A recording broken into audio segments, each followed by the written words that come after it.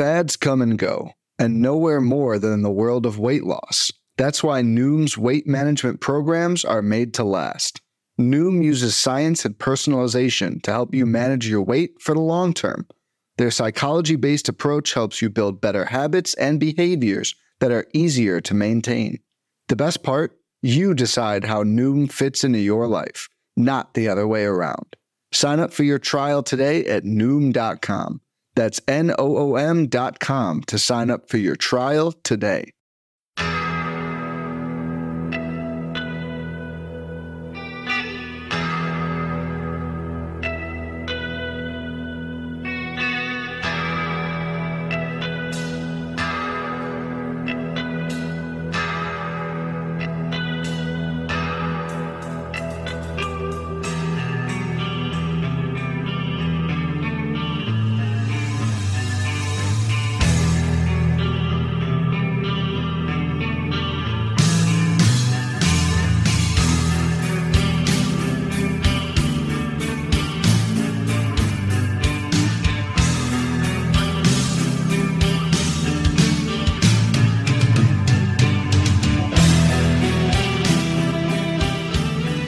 And welcome back, everybody, to another episode of Bench with Bubba, episode 605. Going to recap the week in NFBC FAAB, talk about some recent news, some savant/playing time information from a playing time expert, and much, much more.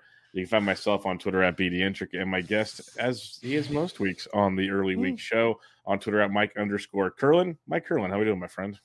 Never call me an expert again, please. Well, what would you like me to call you? What would you like me to call you? Because the things I can call you would probably get me taken off the air. So, I mean, I prefer any of those. Also, analyst is preferred. Emphasis on the slip. Yeah. Just so we're clear. But yeah, at the end of the day, though, I hate being called expert. I think it's the most cliche term because at the end of the day, we all really are. I mean, how many times can I say at the end of the day? Let's see, it's 3 now. I'll keep it going. They brought Luzardo back out. Oh my God, he's been awful. Okay, sorry. You guys should have heard the first 20 minutes before we recorded. He was just going full Luzardo on us, so it's good. Well, that and Aaron Rodgers on a cart, so it's a fun start to the evening. I don't care so much about that. And it's weird because Luzardo's getting the spots, but when he misses, he's missing really badly, and that's what's crushing him. It's just frustrating to watch. I don't know because he's also getting a lot of help by the ump. He's getting every close call near the zone. He's getting the call for. So it can be worse, is what you're saying.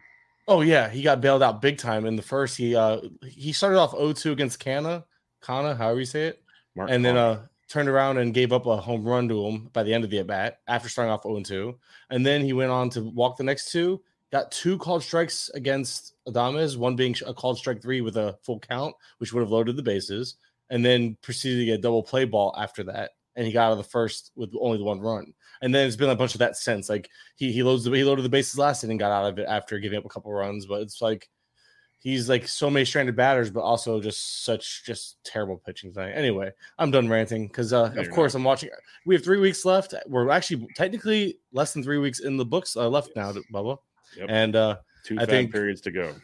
2 FAAB periods, 3 weeks, and high stress because I'm fighting for first in my main event, and that's all. Yeah, you've made a bit of a comeback lately. Maybe not for the overall so much, but your league, you're starting to do your thing. If I get 50 points, I did the math, 50 points a week, which is actually very doable. If I can average 50 points gained per week in the overall standings, I can get back into the top 30 and get some of that extra overall cash. That's a pretty solid return. But the biggest takeaway is I could still lose my league, but I feel very confident in cashing. 4th place is 9 points out. So it would take a big collapse for me to lose 9 points, I think. Yeah, we'll see. It gets crazy in the 12s that I'm in, and even in some of the DCs. It's just there's still a lot of movement every day. It's very, very interesting to watch take place. But it'll be a fun few weeks here, fun grind. Mm-hmm. And we're still here. Yep, we are still here banging it out. Let's talk about a couple of things here. Chris Bryant was activated off the IL, kind of surprising fashion on Monday. Like CJ Crone type of thing, Yeah, the Rockies are great at, conveying their news to their beat writers, or their beat writers aren't. I don't know. I'm going to blame the Rockies on this one. Do they have any beat writers left? Yeah, who wants to? They might have got traded to LA too. They got and then they got waived, and now they're in Ohio. Yeah. But yeah, the biggest thing here, and it's something you mentioned because you cover this stuff very well, called playing time. with Chris Bryant coming back, like while he was gone, and then Crone was gone and Grichuk was gone, you got all these young kids playing, and at worst, it makes it entertaining. Like Goodman's really been taken off. No one's touching our boy, the GOAT, Nolan Jones. Like, leave him alone. That's fine. He's in tonight. But you got, like I said, you got Doyle, who's just been garbage but plays. Goodman's out there. They got Bryant penciled in at first base, which means Montero, who's been playing pretty regularly, might get the kibosh on that one. What's your thoughts on this PT situation? Because Bryant was dropped in a ton of leagues, I'm pretty positive. So you're going to be able to grab him this weekend if you want.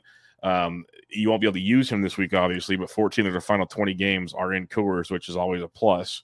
So how do you kind of see this situation shaking out? So when it comes to the Rockies, it's a mess. And it's frustrating because tonight was a lefty, right? Goodman is a righty, and Goodman sat tonight. But I do know that Goodman is a righty. Montero usually gets the lefties. Goodman has been getting the righties, and even I don't know. I actually meant to go back and look, and I could probably do it on the fly because I always do this on the fly. But just how many lefties? I know he hasn't faced a lot of lefties. I know he's only faced 2 out of the last 5. Goodman has, but I don't know how many lefties he's actually been up to face. Does that make sense? Like, I don't know. Yeah, why would they sit him though as a righty versus the lefties? I'm confused by that part. So I don't. That's why I'm saying I'm not sure how many lefties he has faced. So, like the way the cheat sheet shows me how many lefties a player has faced out of the last 5. Yeah. But I don't know. But if I haven't been tracking how many lefties he's faced since he's come up, it might have only been 2 for 2. You know what I mean? So for me, for right now, I'm not exactly sure. That's why I say I gotta check. But I'll be able to check actually while we're talking because I'm good at that. But at the end of the day, Goodman's the one who takes the seat against the lefty. Montero crushes lefties, and that's why he's in. I'm surprised Blackman's in. Honestly, I think that Blackman's in tonight, right? Last I looked. Yes, that's the one that makes no sense to me. Maybe they don't. Maybe they just need the outfielder. But if anything, you would think lefties. You would see Blackman go back to platooning. Montero. I don't know if they can get Goodman and Montero unless they put Bryant in the outfield. But maybe they don't want to risk Bryant's help. Because Bryant to the outfield, Montero to first base, and Blackman to the bench against a lefty would have made way more sense to me. Unless they're going to putting Goodman as a strong side platoon with Montero. But at the end of the day, Montero and Bouchard were the 2 guys that were getting playing time entering the week that were like, hey, these are guys like $1 pickups, grab them, see where it goes. Montero got the start tonight, but I don't know if I'm confident in him getting righties regularly right now. I know Bryant's going to need rest and all that, but Bryant's going to play every day or just about every day. You're going to have Blackman still factoring in against righties at the very least. But again, he's playing against lefties tonight, so that's not exactly a good sign. It's not what we want to see. So I think Goodman and Montero become very, very iffy. So since Goodman came up, Goodman made his debut on the 27th. That would be the 27th. He's faced 2 out of 3 lefties, so this would be the second lefty out of 4 that he hasn't started against. So I don't know if he was in a platoon exactly, but it's one of those things where I don't know what to think. And like you mentioned, he's a righty. So Goodman, we're watching. Montero, we're also watching because obviously one of those something's got to give between the 2. Bouchard was like non-existent before, and then Doyle came back. I guess Doyle was nicked up, even though the reports weren't there for it. And so at the end of the day, it's really Montero and Goodman might be out of spots. So yeah, just keep it. It's unfortunate because we're entering a really strong stretch of matchups for the Rockies. You know, I think I've said it on this show twice now, and I know I've tweeted it. And it's 14 out of the final 20 games are in Colorado. You want those players, and a couple guys you were probably shooting for $1 or so. And a guy like me, where I've had Goodman on my team for like 2 or 3 weeks now, on my 15, and he's been performing. And that's the thing, he's been performing. So I'm hoping Goodman's been really good. Yeah. So I'm hoping he's just getting a day of rest that happens to coincide with everything. I'm hoping. Why would you rest him versus a lefty? I'm confused.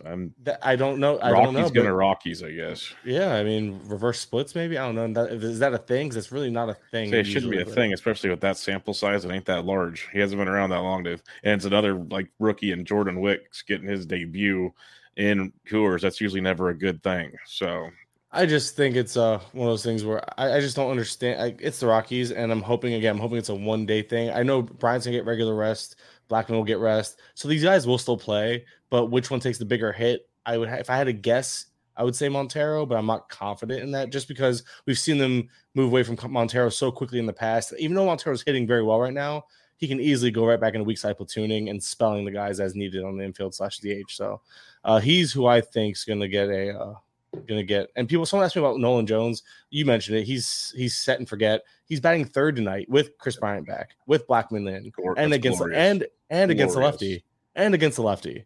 Such an amazing human being, just a specimen. If I win, I already decided if I win my main event, my league, I'm getting his jersey signed. I'm gonna get a signed jersey and I'm gonna hang it. It's gonna happen. He's the guy. Him and McCormick. I might get 2 jerseys. Do you remember when they first called him up? He was on the team for like a week and never even played. Yeah, they sent him back to AAA, but then he came back up and played every day now, and has 15 homers and 13 steals in 86 games. Can you imagine if he played a full season? We're talking. That's almost 30, folks. It's we're 30, talking 35 right there. Like the most exciting player since Trevor Story. And that's the thing. I remember that's why it's like, I don't know. Like next year he's probably gonna be like a 6th, 7th round pick next year, probably, give or take. Maybe later. Maybe I don't later. know, because I think he didn't go in the first 7 rounds of our DC we started. And I think I would like him. I'll take, if he falls beyond the 7th, I think I'm taking him there. I don't know if I want to make him one of my first, because the way I draft and build 15 teamers, Nolan Jones isn't a guy I want as my first 3 hitters. He's just not. There's the floor is too low. I know the skill set. If you're betting on skill set and cores and playing time, he has the 3, checks those boxes. But I don't know, like those strikeouts have to catch up to him because he's just overly patient. 32% K rate. That's gonna get you eventually. He's overly patient. But the reason why I'm optimistic is because it's more of a passive reasoning than it is swing and miss. There is swing and miss. He does have an above average whiff rate and above average swing and strike rate, if memory serves. So there is some swing and miss there, but those plus skills, like the plus speed and plus power, the quality of contact's pretty solid. And then the barrel rates, the dude averages like a 15% barrel rate for his career. I mean, small sample so far in a career, but that quality of contact and all that can really help you outproduce your underlying metrics and help elevate your BABIP when you pair it with cores. So he's going to become a guy that I think you're going to draft knowing that the road splits can maybe decline the numbers a little bit, but a guy that should still be rather solid, maybe hit closer to 250 most years than the 300 or wherever he's close to right now. But yeah, at the end of the day, it's enticing about him. He's only 25 too. He can. He can learn plate discipline at that age. Like that's wasn't he also a top prospect at one point too? Oh yeah, and the Guardians did a great job of letting him go.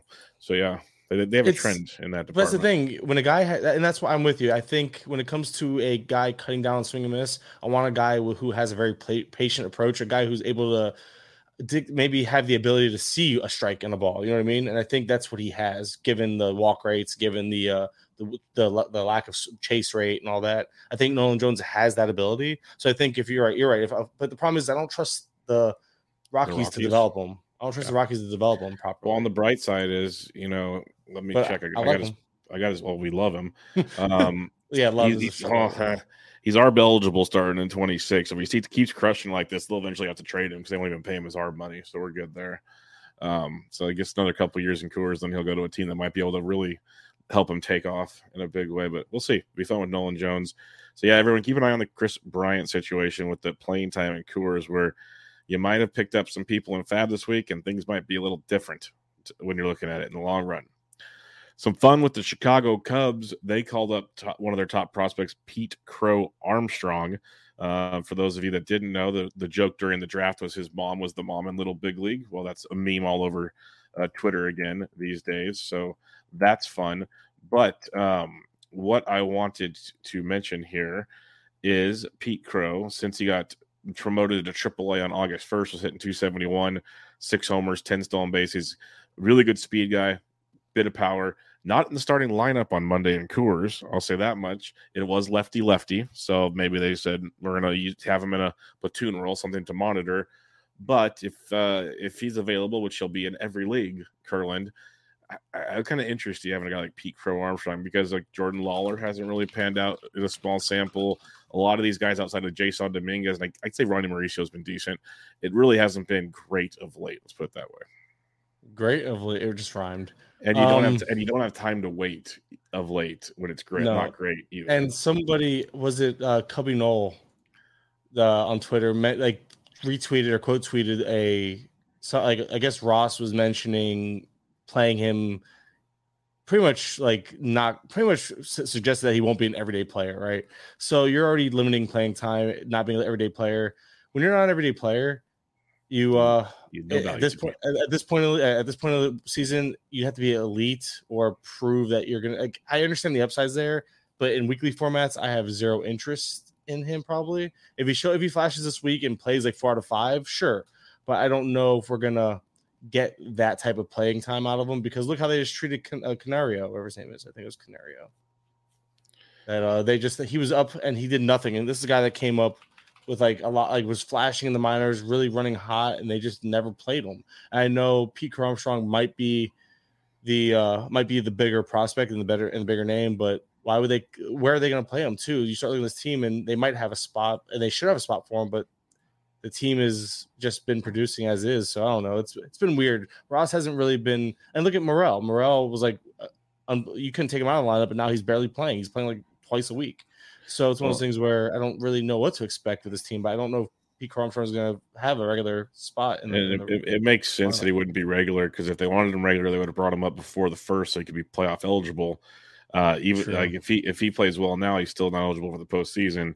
So it makes sense, I guess, to add as a platoon guy, maybe even as a pinch runner to steal some bags late in the game. Defensive replacement, maybe. Exactly, like because Seiya Suzuki's not coming out.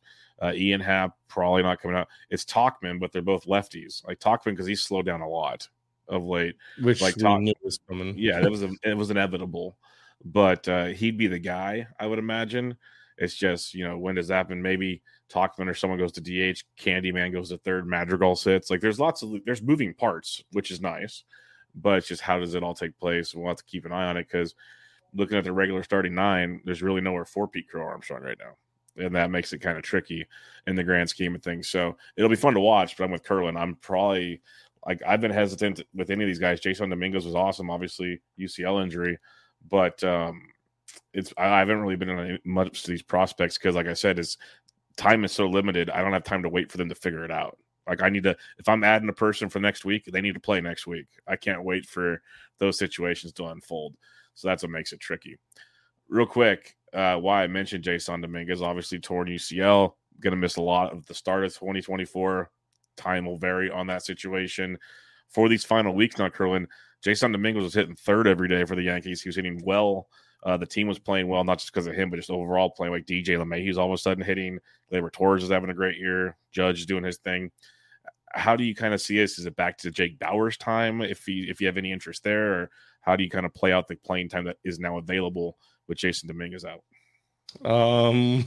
It's probably going to end up being something stupid like that. Something, I don't even know if I'm interested at this point. You know what I mean? Like, I don't know what to necessarily anticipate. I'm pulling up the chart right now because, of course, why not? Why try to guess at it when you have something to look at, right? It was postponed. The game was postponed tonight, so we really didn't see a lineup. There should have been a lineup out though. I wonder if it was out. I just missed it. Peraza was out last game. Bauers started 2 righties ago. Dominguez missed last game. Who got the playing time? Oswaldo Cabrera got the playing time last game against a righty. So like last game, Cabrera was in. That gave him 2 out of 3. That gave him 3 straight righties too. So it's one of those things where he might be platooning. So maybe he platoons with somebody, or just gets run down the stretch here because the team isn't obviously not competing. So why not let Cabrera get some reps? But Oswaldo Cabrera looks like he might be in for some playing time, and Bauers could probably factor as well. But Cabrera seems like the guy that's standing out among the names that aren't everyday guys that could become everyday guys. Yeah, I'm not actually seeing a Yankees lineup. I'm surprised. Even when there's rainouts, they usually release one in hopes of games. That was pretty telling then that they thought the game would not happen. To not even put a lineup out there on the game time. So platoon, it sounds like from you, which means no fun for us when it comes to potential streaming situations. Shohei Ohtani, by the way, not playing again, has not played since the injury unfolded. It's just every day it's like they hope he's going to play, and then he's scratched every single day. We're almost a week into it now. So that's fun stuff. A couple Sometimes they just let Luzardo come back for the 5th. He gave 2 more runs because, this is this is like that night where they let not Braxton Berrios. Wow, wrong sport now. Just to eat all the runs. Just eat 11 runs in like 4 innings or something against Atlanta. I want to ask you, because it's been asked in our Discord a lot, and I've had other people ask me on other shows, what's your thoughts on this Mason Miller's thing? Like, he's going to pitch around 50 pitches, they've said. They just want to get some major league innings under his arm. They're not worried about longevity in the games. He came out and actually started on Monday in Houston, and through 3 innings now, Miller went 2 innings, 1 hit, 1 walk, 3 Ks. He threw 45 pitches. So that's kind of what you're expecting down the stretch here. I was hoping it'd be like in the 4th and 5th innings. You have a random chance at a win. But does Mason Miller interest you for the fact that he should get you strikeouts, maybe not crush your ratios, but that's about all he can offer for you? That's exactly what you're getting him for. Nothing more, nothing less. You want Mason Miller for strikeouts and ratio help down the stretch if you don't need to chase wins. He is very team build specific because you're not getting wins. You're getting 2 categories out of 5. And like my team could probably take that on because but I'm not chasing Ks, I'm chasing wins and saves more than anything. But the ratio help would be welcomed. But yeah, it's one of those things where but it's tough because you also think about it that he's limited to 1 outing a week. So what, 3 innings at most a week? So it's very, very limited. If you're lucky, it's 3 innings, 5 Ks, and that's all you're getting. So I'm more likely to not even bother because at least with relief pitchers, you can get that while also getting them in high leverage situations where they can sneak a save or a win. Yeah, that's fair. That's fair. I want to ask you real quick about John Means. He's going to make his debut on Tuesday after the injury situation. So he's back. His last 2 rehab outings, he went 5 innings in most of them, faced 21 batters his last time. Over his entire rehab stint, 21 innings, 9 earned runs, so a 3.74 ERA, 22 strikeouts, and 8 walks, which is not horrible, but not the walks you like a little less. What's your interest in a guy like John Means? The thing is, he's stretched out in theory, or as close as he's going to get, but he's still coming back from a pretty serious injury. So do you have any interest in John Means going forward? No, what do you expect? I mean, again, it goes back to we don't have time to like. If there's nobody else, if you can get him for cheap, spec on him, I guess. But what are the odds that what if he's held to like a few 4 or 5 innings? He's not gonna be a strikeout guy. He could help with ratios. Means could maybe sneak a win in because of the good team context, but I don't really know what to expect, nor do I have expectations. I feel like Means his value comes from being more of a compiler type anyway. And there's no real time to compile. So he's in that streamer discussion for deeper formats, but like anything shallower than 15s, I don't think there's much there for Means, honestly. Adbert Alzolay went on the IL shortly before we recorded, probably about 2 hours before we recorded. Kind of a surprise. Like, where did that come from? Alzolay thing. He's been absolutely amazing. I just want to bring it up because Merriweather got the save on Sunday. Maybe that was part of it. That was Merriweather's 3rd straight day pitching in the bullpen. Leiter's had his moments. Fulmer, he's coming off the IL, so he could be someone. I think it's the Merriweather game. What kind of interest do you have there? Because Alzolay was amazing. Going to the IL for 15 days, that's almost the rest of the season when we look at this whole thing. So Merriweather should be the dude, in my opinion. What are your thoughts? Maybe I'm wrong. Maybe there's someone else worth looking at in Chicago. No, I think it's Merriweather. I think Merriweather getting the last opportunity kind of speaks to where they're at with him, I would think. And he has the strikeout stuff. We've seen him actually do close games in the past for at least for a brief period. I remember chasing that and then the injury or whatever.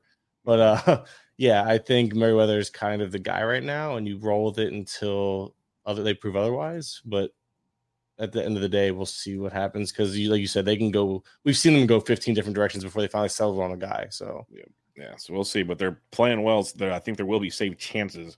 Yes. So keep an eye on that scenario. It could be fun. Let's talk about Kurland does an updated on the Patreon with Baseball Savant and playing time and different things he sees every few days or whatever, kind of some highlights, some teams and whatnot, usually some players from each team, depending on what's going on. So I'm going to cherry pick from his recent article he posted on the 9th, which was Saturday, and just kind of get his thoughts on some of these players. It's a lot of the stuff we already talk about on the show. Usually we highlight some of the guys, or he tweets out. If he's tweeting things out, it's because he probably just looked at them up on Savant. So just know that he's doing his research, and that's why he's got all that amazing data that he tweets out there. So I'm just going to, like I said, cherry pick it here and go through it. I'm going to start with Yuri Perez because I saw you tweet about him. And then in your article here, you're talking about his velo down across the board. He's off, and you even said his word for word, and it's very clear he's not the same pitcher since he's kind of returned. He isn't. He's not even close to that dominant pitcher he was before. Could be, he's just wearing down on the season. Could be a lot of factors. When you dug in on Yuri Perez, what are you seeing there? Because as long as the Marlins are in the race, they said they're going to keep pitching him. And right now they're still in the race. I don't see them falling far enough out till the end of the season. So I think he's going to get at least 3 more starts out there. So what's your thoughts on Yuri Perez as a guy down the stretch here that's not, I don't know if he's an automatic anymore. You're probably starting him if you got him, but it's not as warm and fuzzy as it once was. Yeah, because he's at so he did 77 innings last year, and this year he's already at 120-ish, give or take. He's pretty much past what you'd want him to. He's at that limit right about now. I think what we're seeing here is simply fatigue kicking in. I mean, the Nationals aren't the easiest matchup. They can be a little pesky, and the Phillies, the Phillies are hitting. So, but what's the bigger concern? The velo is one thing. Maybe again that can be explained by fatigue. New season, new career high in innings. Plus, if they're trying to make the playoffs, and if they do make the playoffs, then you have to worry about playoff innings, right? So, with that said, I'm looking at Yuri Perez, 3 walks in each of the last 2 outings, so 6 walks total to 9 strikeouts in over just about 10 innings. But we're talking about back-to-back outings with 5 innings or less, back-to-back outings with 3 walks or 3 walks each. It's been rough going after the couple of good outings he had right before that. So it's weird because it's like been up and down since his return. Because he actually has out of his 6, that was the thing, out of his 6 starts since returning, 3 of them have gone for less than 5 innings. 1 of them gone for 5 innings, and then 2 of them for 6. The 2 6-inning outings were really solid. So I still think there's a solid pitcher in there in terms of Yuri Perez, but you start taking notice of like the walks being a thing. All of a sudden, he's not as dominant. The velo took a dip. That was the first time the velo was dipped. Like, what was the last outing, by the way? So it's like one of those things that more so like, hey, we're making a benchmark. Like this velo dip happened. Let's see what happens next outing, and we're kind of going from there, type of thing. So. Yeah, that's kind of all I'm trying to do here. And sorry, now I'm trying not to forget about Woodruff, because Woodruff just walked somebody after giving up a hit. Now there's 2 on to start the inning with no outs. And the live sweating from Kurland really begins. I've been so good about not like overdoing it on baseball, trying not to kill myself. But like 3 weeks left, and my team is competing, and we're talking, like a big season, and in terms of like finish. And so yeah, I'm back on all eyes on baseball, and that's all I care about with every waking breath. For sure. And they pulled Sonny Gray in the 5th. What the hell? We don't have to go too deep on this. I just want to highlight it because we talked about Mark Vientos last week, and we were nervous because he wasn't facing righties, but now he's faced righties in 2 of the last 4 after just one of the previous 3. Are you buying into Vientos getting more regular playing time? I don't know anymore. He's in Monday's lineup tonight against another righty.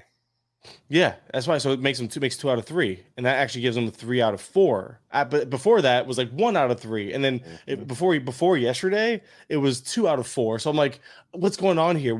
They're not hinting towards what they want to do with him. It's aggravating. Brett Beatty's become an everyday player, even though he hasn't really done nothing to deserve it. But they shouldn't be giving Vientos days off right now. They should just let him play consistently, and they're not. And Siri is on the floor in pain after it looks like a hit by pitch. That's not good. If you guys can keep track of what's going on this show by the end, you guys are smarter than I. I want to ask you about Travis Blankenhorn of the Washington Nationals. When you wrote this article, he played in 5 straight games, including versus lefties. He's hitting 4th or 5th every day for Washington. He's got 1 homer, but he's walking in 15.4% and striking out 15.4%, which is nice. And in the minors this year, he was hitting 262 with 23 home runs, no steals. But there's a lot of pop in that bat. Maybe he might have been added. I haven't even looked at the overall ad drops for the week. But is Blankenhorn a guy that was of interest to you, or maybe some more streaming in the final weeks of the season? I think he's more in that DFS conversation. Okay. Because just because if you're chasing, he's batting 4th or 5th last 3 times out. He did sit against a lefty after starting against the last lefty, so maybe he's not quite getting that regular run that they might have hinted towards him getting. But regardless, he's still strong side platoon batting in the middle of the order. So that's why I'm like, that fits more of the DFS mold or deeper leagues. If say this week, I think they had 6 out of 7 against righties. Then yeah, he was a streamer. He could have been a streamer this week, just given the fact that he's likely playing 6 games, out of the 7, and that's kind of that plays up. And when you're chasing some stats. So yeah, that's about it there with him. I don't want to overdo it. He's not worth that much time. Yeah, the Nats are interesting. He said they're pesky. They do have some fantasy viability, especially in deeper formats, but especially in DFS. I've done that a lot with the Nats getting some value mini stacks, especially when Candyman was there. That was really fun, but he's obviously in Chicago. Cincinnati Reds, they've been a platoon nightmare for fantasy managers for the last couple of weeks, and it only got worse on Sunday because Jonathan India came back and Joey Votto came back. They both hit home runs on Sunday. So they just stamped their "hey, we're back" moment real quick. If you look at roster resource, they have 5 players platooning right now. And that's obviously not the staple, but Will Benson, we've always known that. And this just makes it even a bigger platooning situation there. Votto could be Nick Martini's obviously. I'm surprised he's still playing after they picked up Bader and Renfro. You got Friedel. So basically the whole outfield is in a platoon situation. And, you got McLean's on the IL, which helped out a little bit, but there's a lot going on here, Kurland. How do you deal with this when it comes to, fantasy? This week they don't play in Great American Small Park. Next week they do play in Great American Small Park, which is nice. Like, I dropped Will Benson this week, and we'll talk about our ad drops. And I'm like, if I can pick him up next week, I will. But also, I haven't even looked at the matchups. If it takes a lot of lefties, it's probably pointless.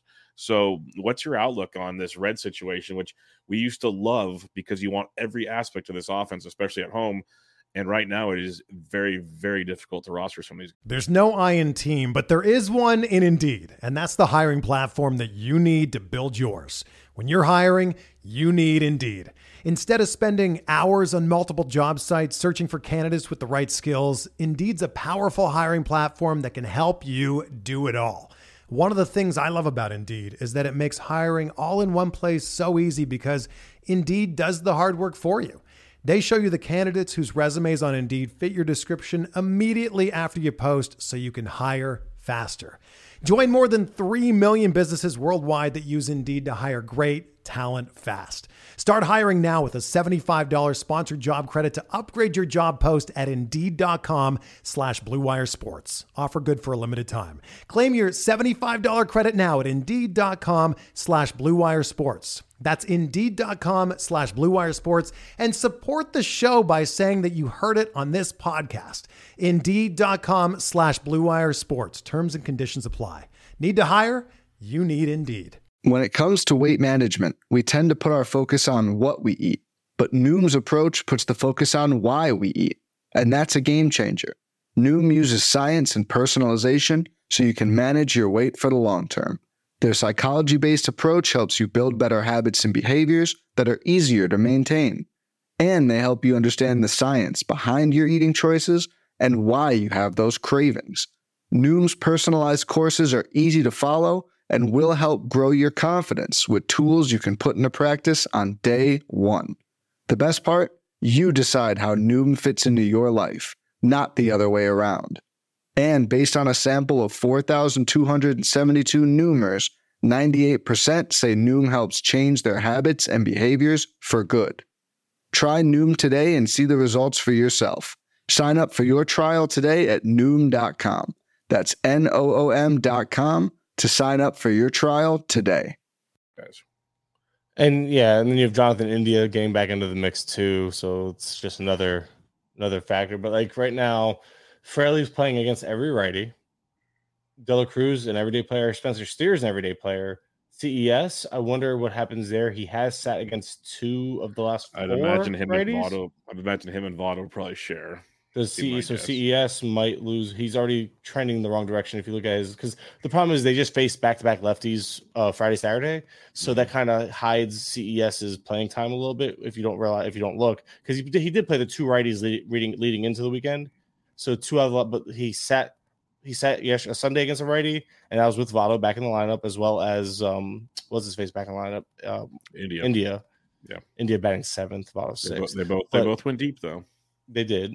And of course, Indy's not on my team anymore because why would he be after not playing last month? But anyway, I digress. But yeah, so CES is kind of like iffy with the playing time. I would definitely keep an eye on that. I wouldn't get my hopes up there.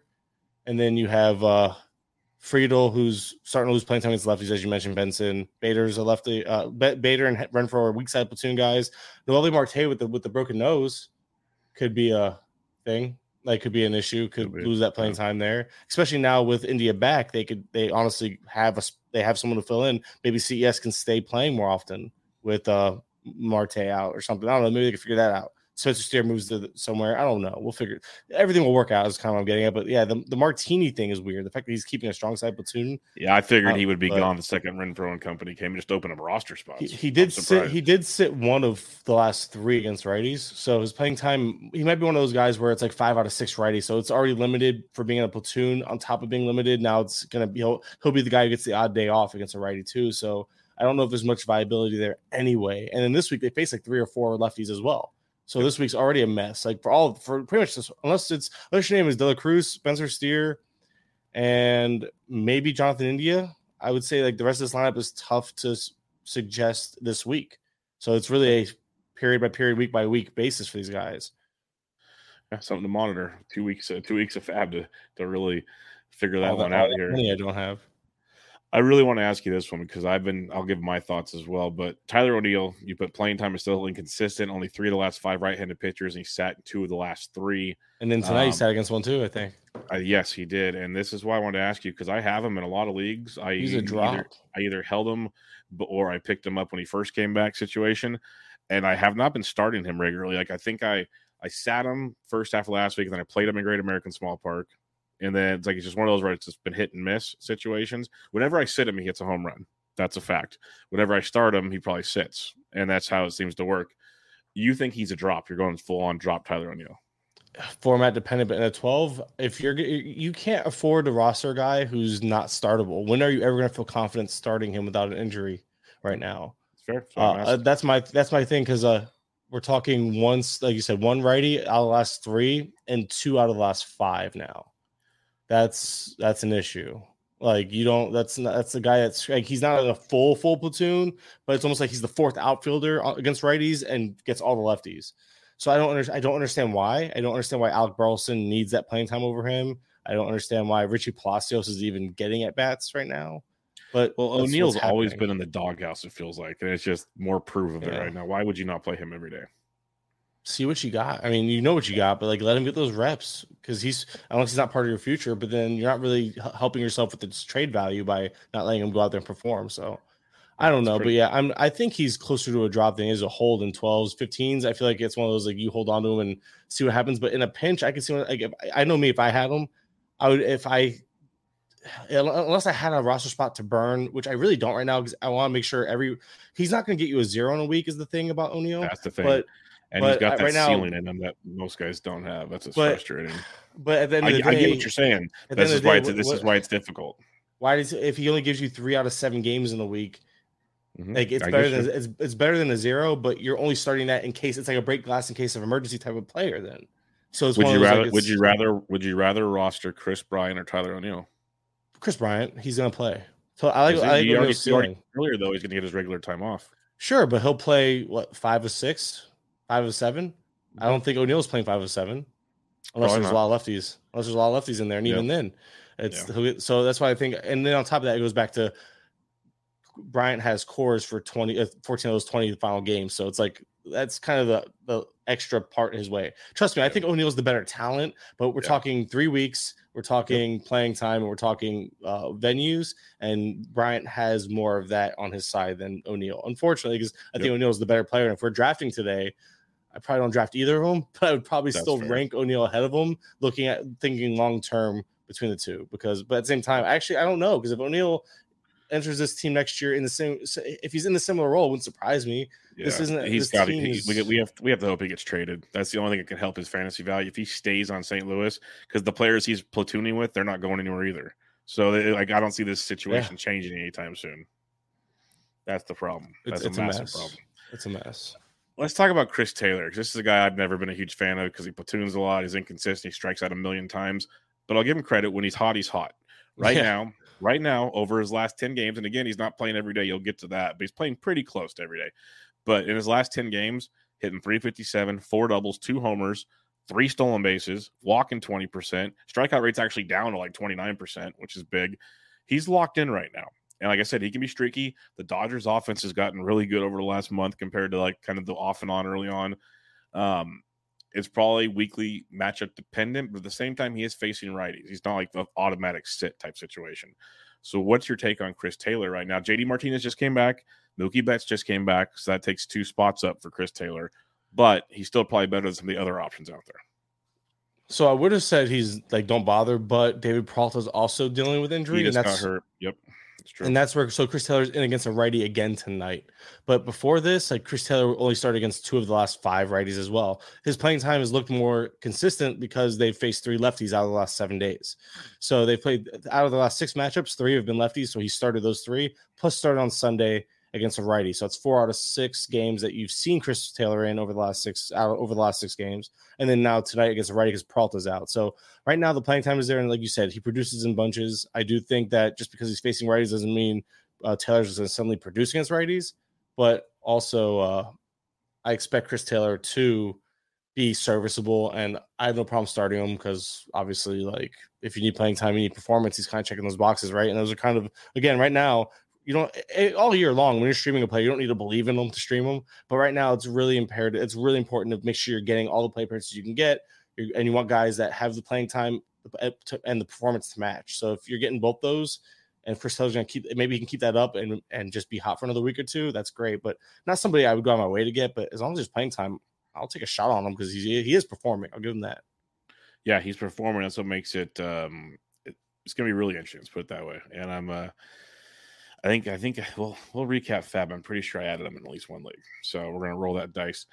Emmanuel Valdez of the Boston Red Sox. We saw signs of life at times with him earlier this year. Returned from the IL at the beginning of September. He sits safely in 5 of 6 starts, games he has started in. He's hitting .333 with a home run, scored a few runs. He's filling in at second base now with Story back at shortstop. Valdez was playing shortstop earlier in the season. What kind of league or what kind of format does Valdez stand out to you? Because, like, even, Novelli Marte, you mentioned the nose situation.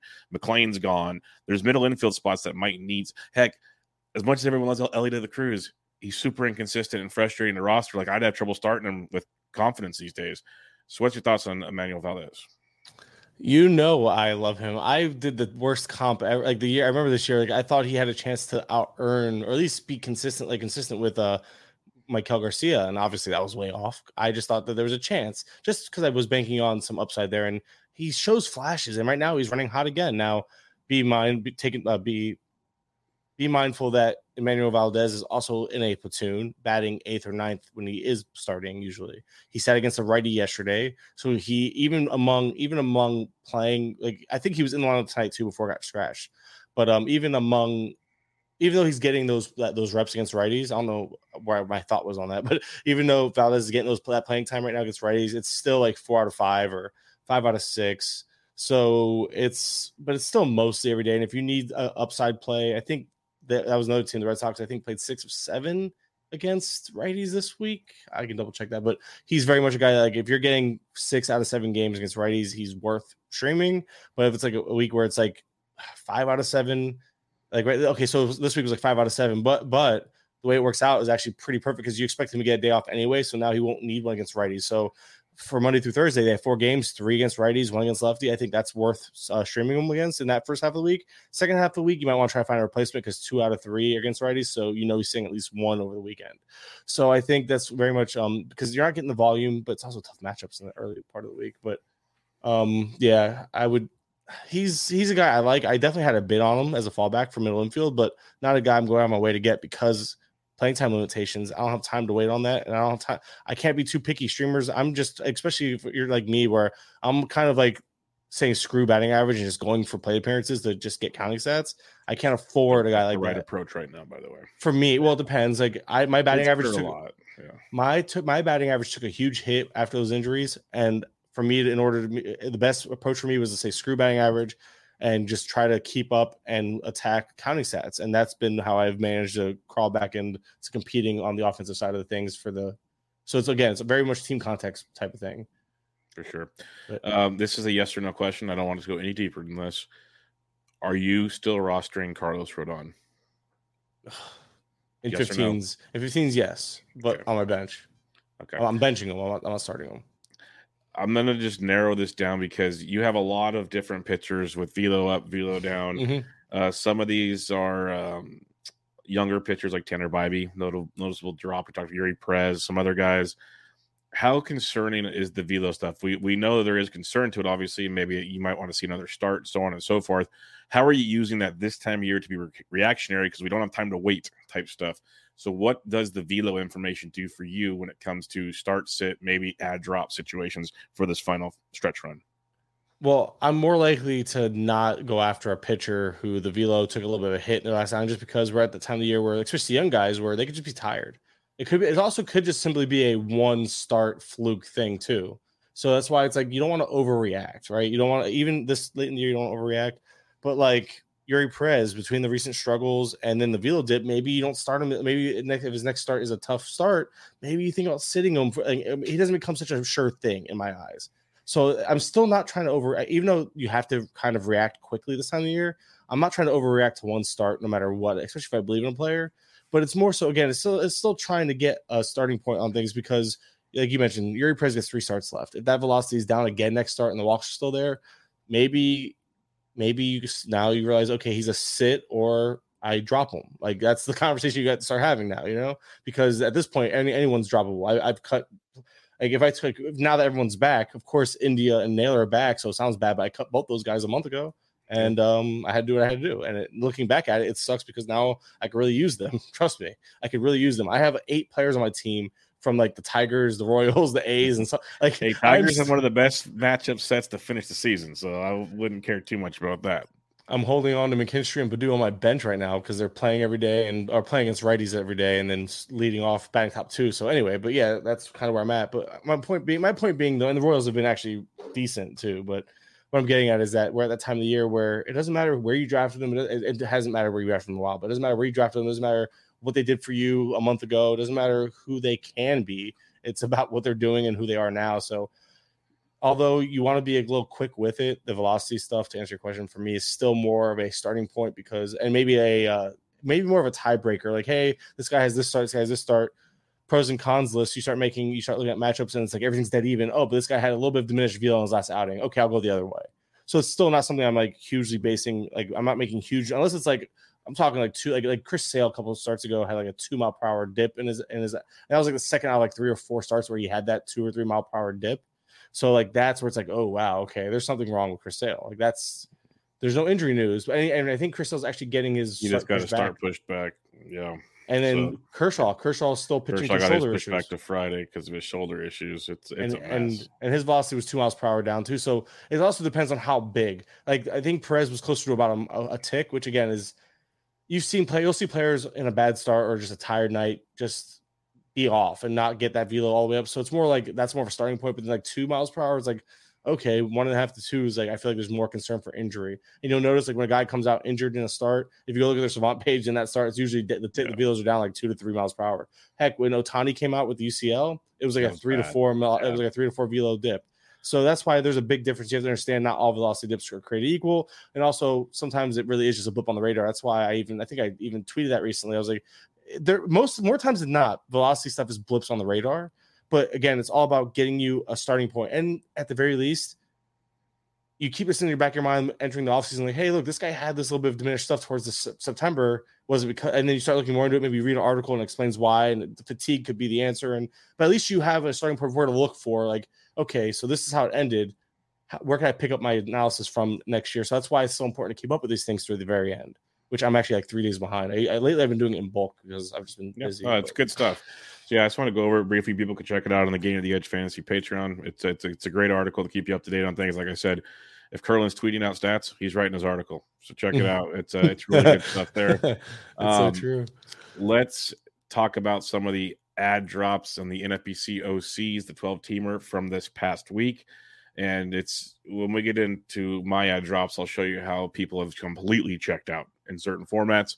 But the most added player this week, and I can't argue with this, Ryan Pepio, picked up in 100 leagues, as high as 80, as low as $1. I'm not the only one, but I've been preaching add Pepio. He's like my primary target if he's available this past week, and he was not available in all my leagues. That's when you play with some sharp people.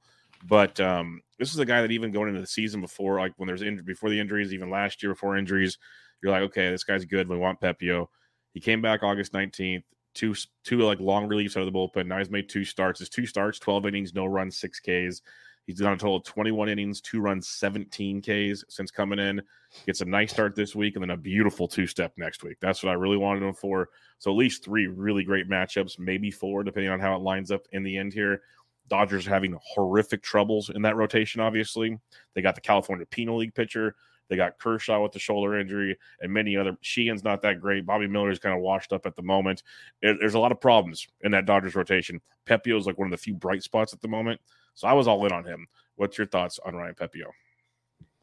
I drafted him in my main event this year.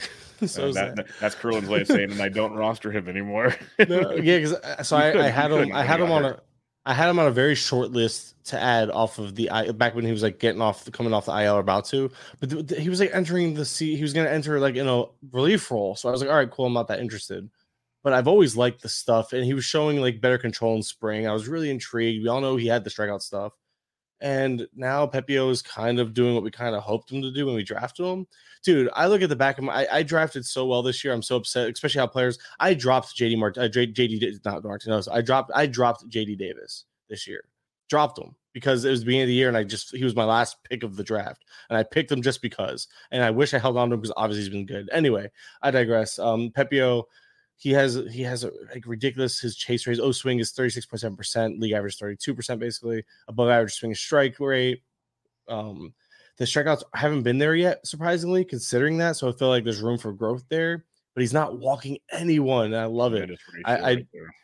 I do wish, like, I mean, he's a 3.59 Sierra guy, so obviously he's still overperforming, but he's getting the ball on the ground more than ever. He's getting a lot more swing and miss. I think he's allowing a little more contact than usual, which makes sense considering that the strikeouts aren't there, even with those metrics suggesting they should be better. So there's a lot to like with Pepio, and honestly, he's just one of those guys that he should be next year's, like, where he's probably gonna go in drafts. I know I'm getting ahead of myself, but I feel like that Kyle Bradish and Justin Steele, I'm not gonna comp him to those guys. That's fair. But I think he should be going around there in early drafts, if not a little later, and work his way up to being, because I remember drafting him. I drafted him at the end of my draft, and that was probably around pick 340, 350. So maybe like still around a pick, maybe he's closer to pick 250, like SP5, SP6 type. Because he's going to be in this rotation next year, and he's making strides in ways that we need him to, notably in the walk rate. We needed those walks to be better.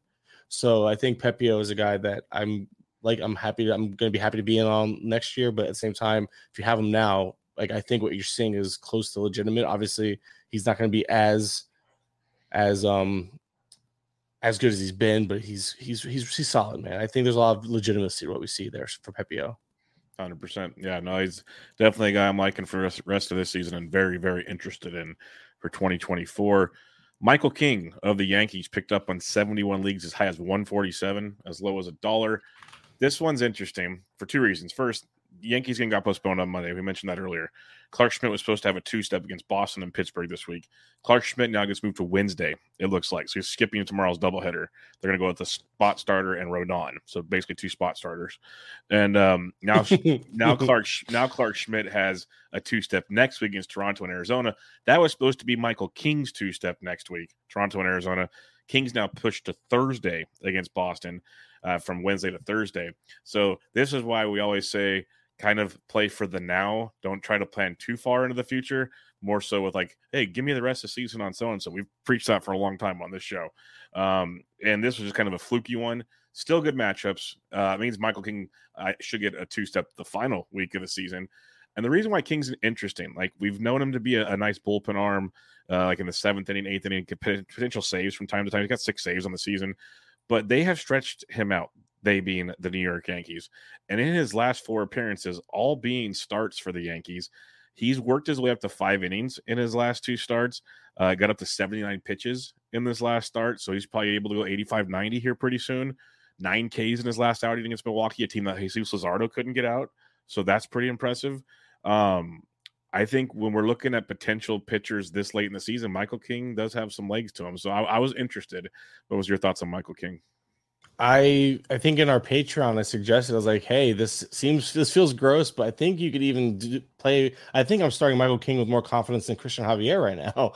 Oh, that's fair. That's very fair. Yes. That's so gross. Like, what are we even doing? Christian Javier, broken man. I don't buy the strikeouts from King, considering the lack of swing and miss in the profile and lack of chasing, but he definitely doesn't walk people. I think teams haven't adjusted. I think the Milwaukee start is obviously carrying that strikeout rate, but as a starter. But with that said, his whip is sub 1 over the last 3 starts. Again, the strikeouts have been there, but the lack of walks, he hasn't given up a home run over the last 3 starts. That's going to regress. But at the end of the day, he's 1.29 ERA, and his Sierra is a 2.66. His xFIP is like 2.6 or something like that, 2.69. Nice.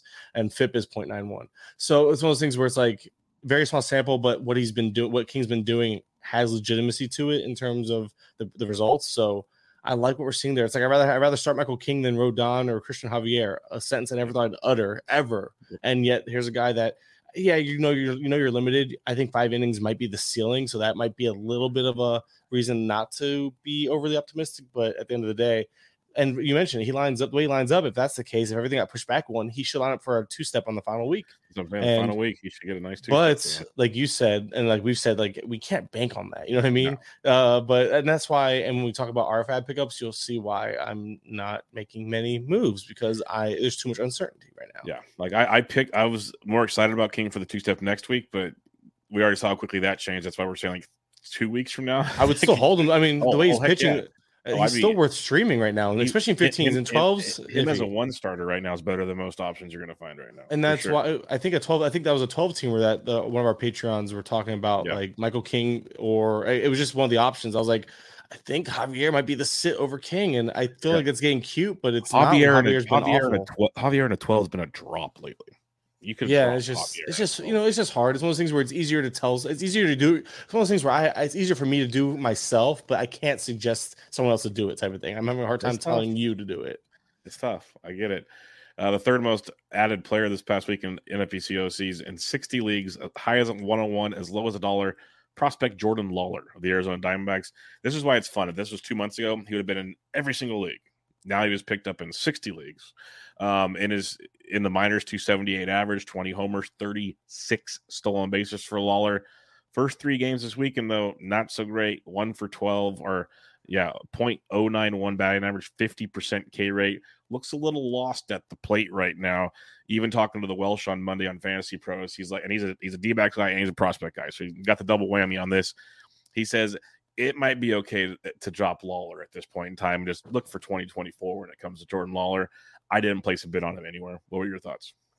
I just don't know what to expect. Like September call-ups, I feel like everyone's so stuck on what's his face? Wow.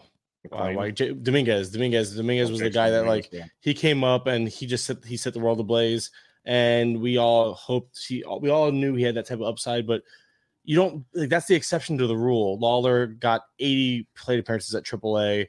He crushed it in AAA in small sample, did very well in AA. So Lawler could easily get going, but you can't wait for someone to get going now. What you're getting with Lawler is playing time. He did steal a base already, so you're going to get some stolen bases. And if you're targeting playing time and you need steals, I think Lawler has a spot, but I don't think he's a guy I think he's someone you can – it's one of those things where he should be added and probably on someone's bench because you're guaranteed playing time and you're guaranteed stats because of that. Now, does he need to be started until he gets going? No. But not many more players are you going to get off the waiver wire with this much upside this late in the year. So it's one of those give and take. Like I want him on my bench if I have room for him, but if I need a starter right now, I probably wouldn't add him. And that's Jordan Lawler I'm talking about because I need production now and I can't wait for him to figure out MLB pitching.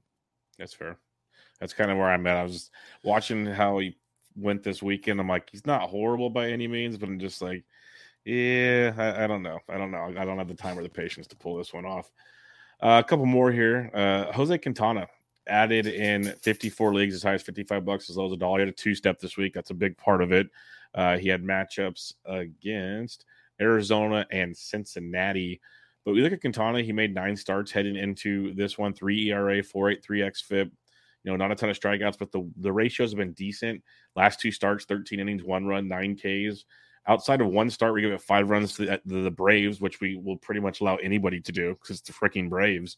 All 8 other starts, 3 runs or less. 7 of those 8, 2 runs or less. Like he's been serviceable, which is all you're looking for this time of year. Were you in on Jose Quintana?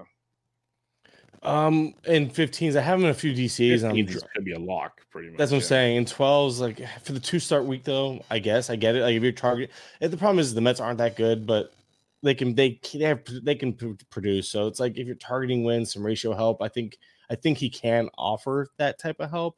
I just don't know how much. Like I don't think he's much more than that. So I think it's 15s is a slam dunk. You should be starting him probably, but 12s it's like fringe. It's almost like the Kyle Gibson type of guy. You know what I mean? Like he can be valuable. He can get you some wins, help you with ratios. Don't expect strikeouts. In your typical start type of thing. But I don't know.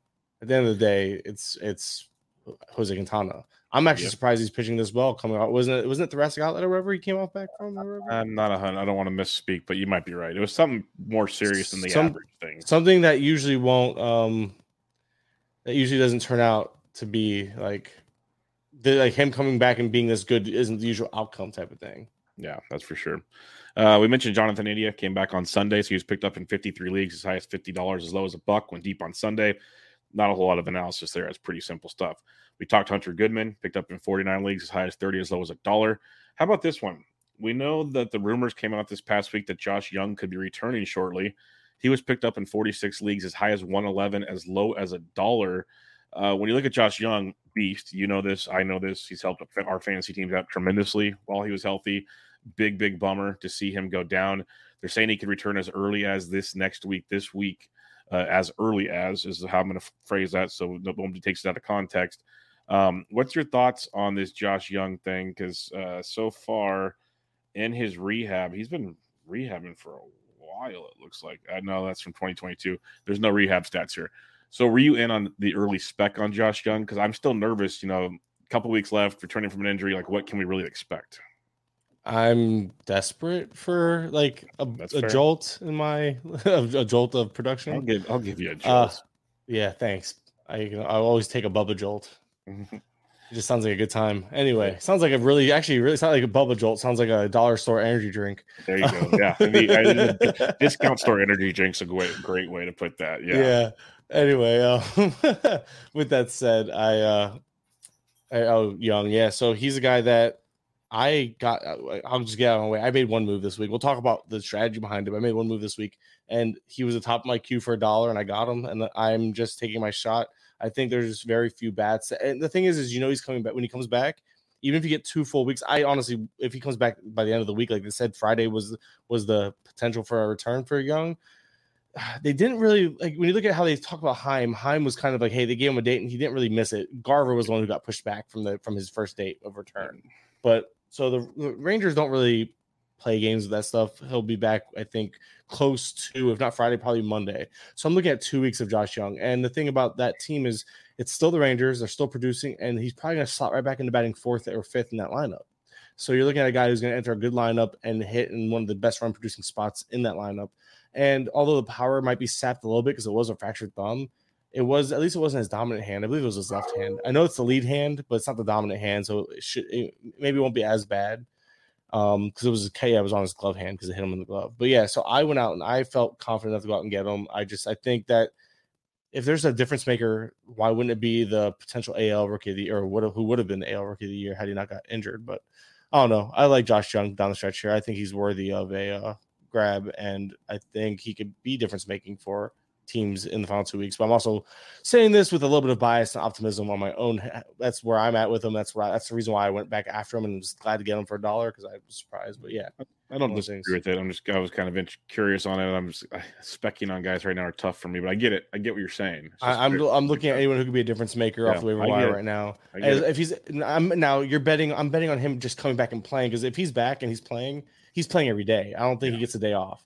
So that's another thing. So you're getting some of these other guys. Yes. So I'm looking at a guy who's entering one of the best lineups in baseball, or better lineups in baseball, not necessarily the best anymore. Entering the middle of that lineup, especially with Adolis out of the picture. That's one less spot ahead of him. Let me just cut you off here. Let's just have some fun with this, because there's some other guys that are available. We already talked Jonathan India. Mm-hmm. Would you rather have picked up, if you could have one player this week in FAAB, would you rather have Jonathan India, Josh Young, or Davis Schneider? I think Schneider comes in third, which is the really, yeah. But I don't buy into bias. Maybe there's. I don't have India. I don't have India on my team anymore, so there's no bias there. I'm betting on the ballpark being the kind of the differentiating factor, and we've already seen Schneider kind of fall down the lineup. No, I think today when Bichette came back, he moved down. So, and then Chapman could be nearing a return. So then what happens when that happens? When Chapman comes back, Schneider goes back to probably. Well, there's no ETA on Chapman is a problem. So Chapman it's like, hey, he's ramped up activity, but it could be one of those like Chris Bryant type, like, hey, he's in suddenly. You don't know what's going to happen there. But regardless, I think Schneider is going to be third for me, just because I don't believe in what we're seeing. I think we got the best out of him already, and I think he's going to come crashing back down to earth sooner than later. That's fair. He's kind of doing the Zach Geloff path. Like, I believe in these guys long term, but I think teams are starting to find holes, and now they have to figure it out type thing. Geloff's still been very good. Geloff's still getting hits. He's just not with the power he once was. And I think Schneider can still be a very solid player. I think he's going to be solid. but I don't know if he's going to be what India and Young can be down the stretch. If I have Schneider, if I'm dropping him for one of the two, it's probably India because he's already back. Yeah. But even then, how do you drop a guy who's putting up the numbers that he's put up this year? I mean, exactly. Schneider's not a drop. You're not dropping Schneider. I just think I dropped Schneider right when he didn't play for a full week, and then Chapman got hurt. That one stung. It was the right move at the time. I agree. Stings in a big way. Those moves will happen. I dropped Kerry Carpenter and Jake Berger this year when they got their injuries. Yeah, those will do it. And then Berger missed minimum. Berger missed minimum time, and it was an oblique. I didn't think minimum time was possible. The fact he came back from the minimum time is pretty, which is rare from an oblique. Rare. And then Kerry Carpenter, I just didn't prioritize because I never saw I didn't see the breakout and like the contact skills coming. I knew the power was there. Everyone knew the power was there. It was the fact that we've seen Carpenter put it all together and have what's been quietly like a really strong, like four category year, like batting average, RBIs. Well, I don't know about RBIs and runs so much on that team, but the rest of that. The home runs, and he stole 5 bases the last 30 days, which is all 5 of his steals on the year. So randomly started running it down the stretch here too. Carpenter's just been quietly a stud for fantasy. But anyway, so it's one of those things where your process will lead you to the right results sometimes, but other times dropping Carpenter maybe Berger was a little premature because I don't think we had enough. But the way oblique injuries happen, like as soon as I hear oblique, I was like, all right, he's done. It's rarely, if ever, the minimum. He, out of all people that prove you wrong, a beer league softball body got you. And I don't even know where my oblique is because of the way I look. Like Berger, I love Berger, but he ain't a small guy either. he's closer to Vogelbach than he is to insert skinny man here. Yeah, exactly. So I made that drive. And again, it didn't work out for me, but it's one of those things where I went with the usual oblique thing. Oblique's usually like Josh Naylor was like 4 weeks. Like that's usually your lower end oblique fallout. Exactly. But anyway, one more guy I want to mention here because then it just turns into a bunch of streaming type situations. Is if you want to jolt to your offense, Mr. Nelson Velasquez, everybody. I have him in every single draft and hold, I believe. I'd say at least 80% of them that I have. I love this guy. When he got traded, I was so happy. I said, give him playing time. He's got playing time. Finally. Since September 1st, he's playing every day. He's hitting 290, 4 home runs. Still strikes out a lot, but that's the Velasquez way. But the power is legit. Like, he's always had this. That was the thing that got me attracted to him. His StatCast numbers, 30% barrel, 55% heart rate. Not completely sustainable, but he's always shown good quality of contact metrics when he gets a chance. I love Nelson Velasquez. So he was a big-time pickup this week, like I mentioned. 45 leagues, as high as $12, as low as $1. I think when he slumps, it's going to be ugly. Like, there's no denying that with Velasquez because of the swing and miss. But when he's on and he's playing every day, I'm a big fan of his. I know you said he picked up one move, but was this a guy that was at least on your radar for the week? Well, he's been rostered in 15s for a while, I think, is part of the issue with Velasquez. He's solid. I love he's the guy that I wanted. I kept grabbing last year for the Cubs. He would come up. Hey, by the way, sorry, Royce Lewis just hit another home run. It's a hell of a platoon bat. Hell of a platoon bat. My favorite. Yeah, Royce Lewis has been him, Nolan Jones, and McCormick have been league winners for me at least. But that's okay. Let me get back. Back to Nelson Velasquez. I distracted you. That's my fault. That was completely my fault. Don't worry. Oh no, now I have to talk about both these guys. Anyways, so Velasquez. I'm only curious what's gonna happen. Isbell's back, right? You have Isbell, Waters, Velasquez, Melendez, and Olivares, and Blanco, who's getting run against lefties. So he's weak side platoon guy, but it's crowded, and it shouldn't be. Velasquez should play every day, but we've also seen them. Remember, right before this run, Velasquez was platooning against the weak side of platoon again. So I'm wondering, does that happen again down the stretch with all these lefty outfielders back in the mix? I don't think it should, but you gotta, it's the Royals. They do some stupid stuff, and it's funny though because this is normally Velasquez gets lefties, but this year, small sample, but this year he's actually hitting righties better than lefties so far. So it'd be really funny if they suddenly platoon him, even though he's hitting righties really well. He has 1,000 OPS against righties this year. Like, you're not sitting that 162 WRC plus against righties. Nelson Velasquez has. He shouldn't sit against righties but normally the platoon split is the other way. But I digress. I agree. He's somebody the skill set is there. The loud, flashy tools are there.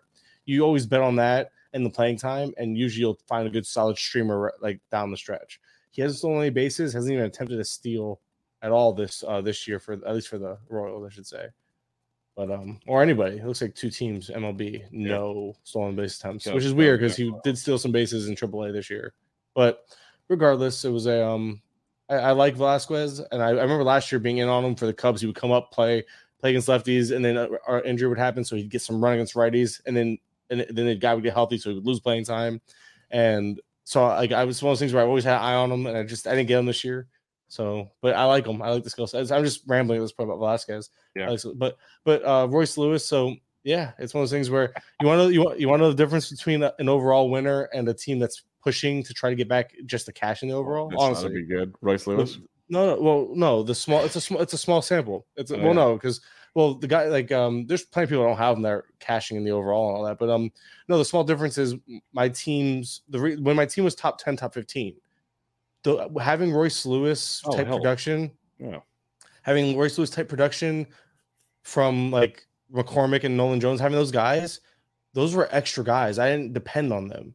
Those were the guys that were putting me over the top to be a top 10 overall team and contending for the overall. When I got hit by the injury bug, those players became necessity to have, and they're the reason why I'm still even competing. Honestly, right? They're the reason why I'm still winning my league or pushing for first place, or the reason why I'm still top 50 in the overall. But that's the difference in me being a top 10 team and a top 50 team is the fact that health was the difference right there. It goes to show you that I made a ton of right moves this year. I made a couple wrong ones, of course, but I made a ton of right moves. And unless you can run pure with your health, you're gonna have a hard time winning the overall. The overall, there's some luck involved. The best players will tell you that there's some luck involved. Obviously, there's a lot more skill than there is luck. Honestly, I really do believe that.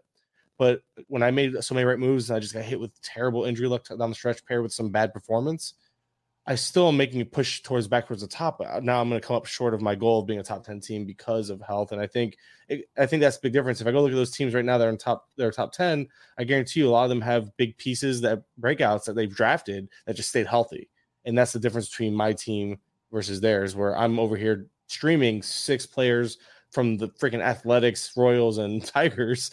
They don't have to do that right now. You know what I mean? So I'm with you. Like I said, about 2 months ago, I was winning at least half my leagues. Now the health bug has attacked me as well. It's and then frustrating. You have guys like Ohtani, big loss to a lot of teams on the stretch here, especially if he actually does end up injured on the IL, which I'm surprised that he basically would have spent the whole 10 days on there already. We're almost there.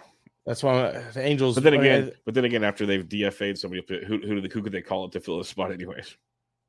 Tough move for the Angels. Yeah, they don't really have a whole lot going for them right now. I get it. Let's recap FAAB real quick. You said you made one move, Josh Young. You said did you have anything else to add to that, or are you going to elaborate some more? Real quick, the only reason why I made one move is because I'm trying. So I have $4 left. Now I have 3. and we have 2 more FAAB periods. I looked ahead. I was like, Josh Young. There was like 5 players on my waterfall, and I would have streamed whoever I got. And if I didn't stream whoever I got, I planned on just if I got Young like I did, I had a backup option. So I was never in need of a streamer, but I was like, I always like to at least get one streamer. I was looking at him like, who can I get for pitcher? I can't really go for a pitcher right now because I can't afford them not to be pitching the final week. So I was like, let me look ahead for more hitters. I don't know how the playing time's going to shake out by then or what's their matchup. So if I get a platoon bat, it's pointless to have a platoon bat for the last 3 weeks because there's a chance that for the final week that they're only playing 3 of their side of the arm. What if they have a weird week where it's like 6 games, 3 lefties, and they're in their strong side platoon bat. So it's like I'm pretty much just keeping it very, very I'm being very picky in particular with who I'm adding right now. Because I know, and I also want to be able to the final week. If I can go this week right here and make no moves, I'm going to because I want to be able to use $3 the final week.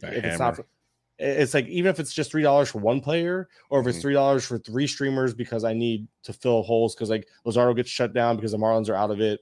And then next I need, and then like Logan Allen, who's my only starting pitcher on my bench, he ends up getting shut down because Thielens out of it.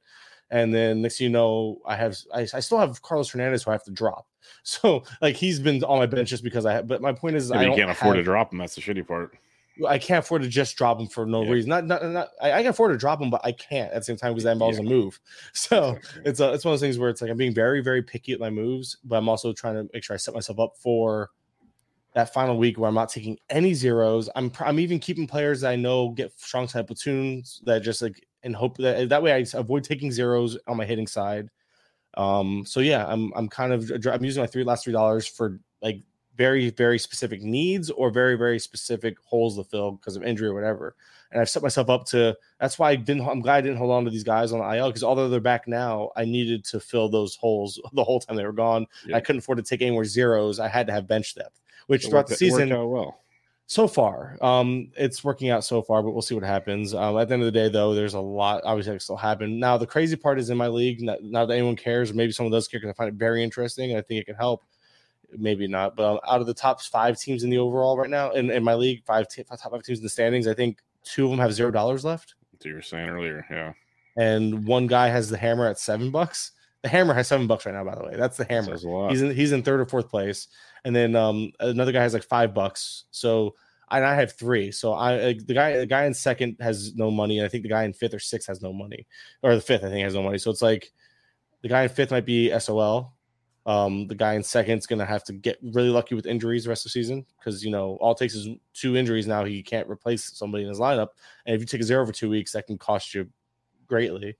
Mm-hmm. So it's one of those things where it's like, at least I have money. So I might not have the hammer. I might not even have the 2nd most money, but I can make moves. And that's kind of the important here. And now I mismanaged FAAB. I should have more money than this, but I'll take it. We talked about that already. I'll take it.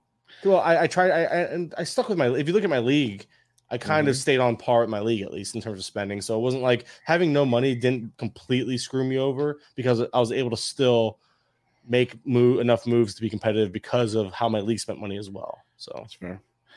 All right. My FAAB recap for the week, my first OC. There were 7 total moves made this week in that league. I made 4 of them. Not one of the moves had a backup bid. That's where we are. I had money to spend here. I think I had like $14. I spent $10 this week. I didn't think I was going to win all these guys. I just wanted to make sure I got them, though, playing matchups and whatnot. I need pitching counting stats. I picked up Brian Pepio, $4, obviously the runner-up. Picked up Jordan Wicks in Coors. He's doing decent tonight. Picked up Lamont Wade Jr. because the Giants have 4 in Coors to end the week. And I picked up Bo Naylor because he's playing really good at catcher. And I dropped Sean Murphy. Everyone is like, oh, like this whole thing. The dude plays every other day. Going back to August 1st, he has 3 home runs. Like he's really doing nothing compared to these other guys. And that's part of my problem. I have 2 shitty catchers, excuse my language, but I have 2 terrible catchers, and I don't have money to play this streaming catcher game right now. Oh, so I've been doing it all along. I've been wanting to drop Sean Murphy for weeks, and I'm like, no, just wait. We're at that point. I'm not waiting anymore. I should have stopped, obviously, looking back, but all it took was one more injury to D'Arnaud, and it was back to glory days. But, yeah, we're back to platoon, and it's not working. Yeah, I'm more so annoyed that I just don't have. I didn't have the Campisano's out there, and I would have loved to get him, but he was my backup. He was my backup. I can't justify. I just couldn't justify spending 25% of my remaining budget on a catcher. Yeah, because technically I'm getting at bats there. I'm not taking zeros. I know it's not the best production, but it's production. That's how I had to look. That's how I had to sit there and go back and forth. Langoliers with a home run tonight. Let's go. He's one of my catchers. In my second OC, now there was a lot more moves made in this league. A lot more moves. So at least a little more entertainment. Side note, though, I tweeted this out earlier. This one player in our league will get healthy eventually. 3 moves they made, the 3 highest dollar value to moves. They added Jason Dominguez for $200. Someone still had $200 left. Dropped Chris Bryant. The irony behind that whole thing is fitting. They added Taijuan Walker, dropped James Paxton for $71. And they added Leody Taveras, dropped Marcus Stroman for $50. $321 on Dominguez, Walker, and Taveras. Thanks for showing us you did not care this season. The moves I made, though, Jock Peterson, dropped Josh Rojas for $3. Added Jonathan India, dropped Mike Moustakas for $3. I had a lot of money. I think I had like $24 somehow in this league. I must have been losing bids. Added Luis Matos for $2. Dropped Will Benson. Added Edward Cabrera for $2. Dropped Matt Manning. Added Jose Alvarado for $1. Dropped Darius Fines. Alvarado starting to get some closing chances potentially, and he could be valuable in that final week of the season when starting pitching goes to hell. So that's an angle there. And in my final OC, the third one, I added Mike Yastrzemski, dropped Darius Vines 3-0, added Lamont Wade, dropped Josh Rojas 1-0, added Blake Sable, dropped Jason Dominguez 1-0, added Ryan Yarbrough, dropped Julio Urias 1-0, added Mason Miller, dropped JoJo Romero 1-0. I literally just putting out things into the wind, seeing if they'd hit. Those are not my top priorities, obviously, but Yarbrough and Miller are on my team now because I just didn't have more than $1 to bid on these guys. Like Michael King went for $10 in this league with no runner-up. I'm actually curious looking at these other leagues now. In OC2, Michael King went for $2. I could have probably had a chance there, unfortunately. And then in OC3, Michael King, he might have already been taken because I know he wasn't available in every league. So, yeah, it's the Wild West in those leagues. But one league, no runner-up bids, 7 total bids. Another league, a guy spends $300 this time of the year on a guy and adds a guy that's out for the season and drops a guy that just came back and gets 14 games in Coors Field. And then the other league's just pure chaos. So, fun stuff all around. All right, Kurland, that's going to wrap up another episode of the show. Any parting thoughts as usual? I got nothing. I'm watching this. I don't know why they're doing it. They're letting Woodruff pitch the complete game. Hey, those points leagues, head-to-head points leagues, get those complete game points just to really go over the top and prove why head-to-head. They're winning 12-0, and they're letting Woodruff. I guess they don't have to worry about innings or pitch. I mean, he's still okay. So he's about to be. Oh, that's probably about to be a stupid BABIP. Yep, that's a BABIP single. And it was a broken bat. The bullpen got used a lot yesterday too. It was also a broken game. It was a broken bat bloop up the middle that never actually made it out of the infield. It was just too slow hit, and then Woodruff was like falling over and couldn't quite get it. So it doesn't matter. My point being is that it would have been whatever. It's a stupid hit that shouldn't have existed. But yeah, they better not score a run. I swear to God, they let him in for the 9th. And come on, man, come on. Anyway, come on, man. I'm looking. I just wanted to see where my team, because 4 home runs, my team actually did decent tonight. Let's go. And I'm 41st overall. We're creeping. 41st, Bubba. We're creeping. Don't call it a comeback. I've only been here a year. Yeah. All right, we're gonna wrap it up there. Make sure y'all find Mike Kurland on Twitter at Mike_Kurland. I'm on Twitter at BDintric. Back with you guys next week to recap another week at FAAB and get you ready for the final stretch run of the season and much, much more. Hope you guys have a great one. This is Bench with Bubba, episode 605. Catch y'all next time.